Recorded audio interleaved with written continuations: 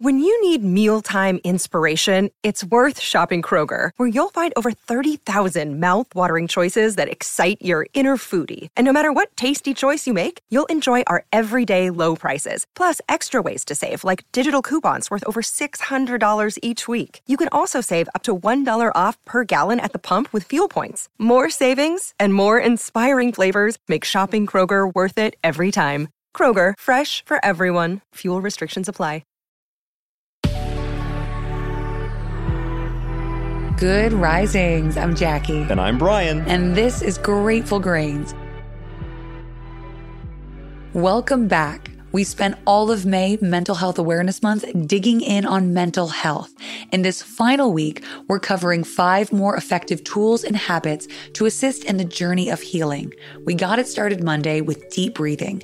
Yesterday, it was changing up the music. And today, we're suggesting that we phone an old friend. We've covered this idea on a few occasions. In fact, just a few weeks back, we dug into the fact that missed opportunities in connection are one of the 4 primary types of regret in our lives. Most of the time, it's relationships that didn't end badly. We just sort of slowly drift in different directions. And in that distance, we do all kinds of work keeping the door closed. The more time that passes, the more we convince ourselves reaching out would be weird, or that they don't want to hear from us. After all, if they wanted to hear from us, they'd reach out. We're locking that door closed with every reaffirming thought. But once we get over ourselves, our fear of seeming desperate, our ego, our what-ifs, once we let go of all the filling in the blanks that we've been doing, it's easy to blow that door wide open. There's plenty of reasons to take that leap. Like we said a few weeks back, the unfortunate truth is that regretting these missed opportunities doubles down once the option of reaching out is no longer available to us. If, for example, someone passes away. But how does this conversation pertain to this week's topic?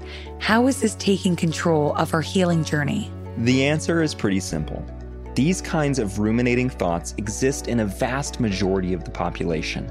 Wondering about old friends, wishing we could try talking again. It's something that crosses most people's minds a little too often. Whether it's feeling like there's unfinished business, an apology that we need to make, or just missing that person who played such a prominent role in our younger years, it's taking up a portion of our mental wherewithal. And the reason that's such a travesty is because this is one of the easiest problems out there to at least attempt to solve. Exactly. We're just one phone call away from clearing that background track from our minds. We're not saying it's always going to go smoothly.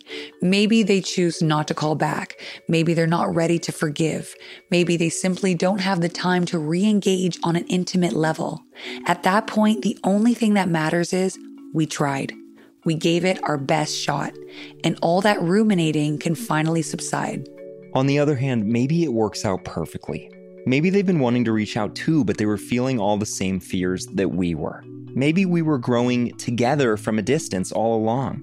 A turn of events like this can be incredibly reinvigorating. We tell ourselves, this is over, the door is closed, move on, they're not interested. And then we find out that we were wrong all along. It's proof that all the mental constraints we put on our world are of our own creation. The bottom line here is, if we're ruminating over the possibility of giving it another try, reach out. There is no other answer. We can learn from other people's mistakes of having not done just that. We can hear their shared and amplified regret having missed out on the chance once loss makes it impossible. Even if it doesn't work out, the promise here is that we regret not trying far more than we can ever regret having tried and failed.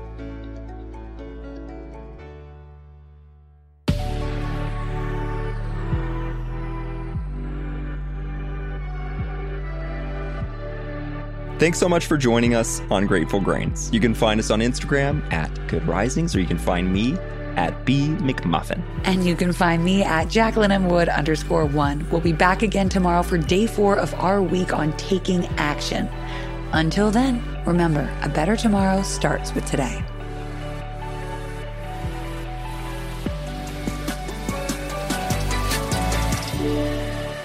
Good Risings is presented by Cavalry Audio.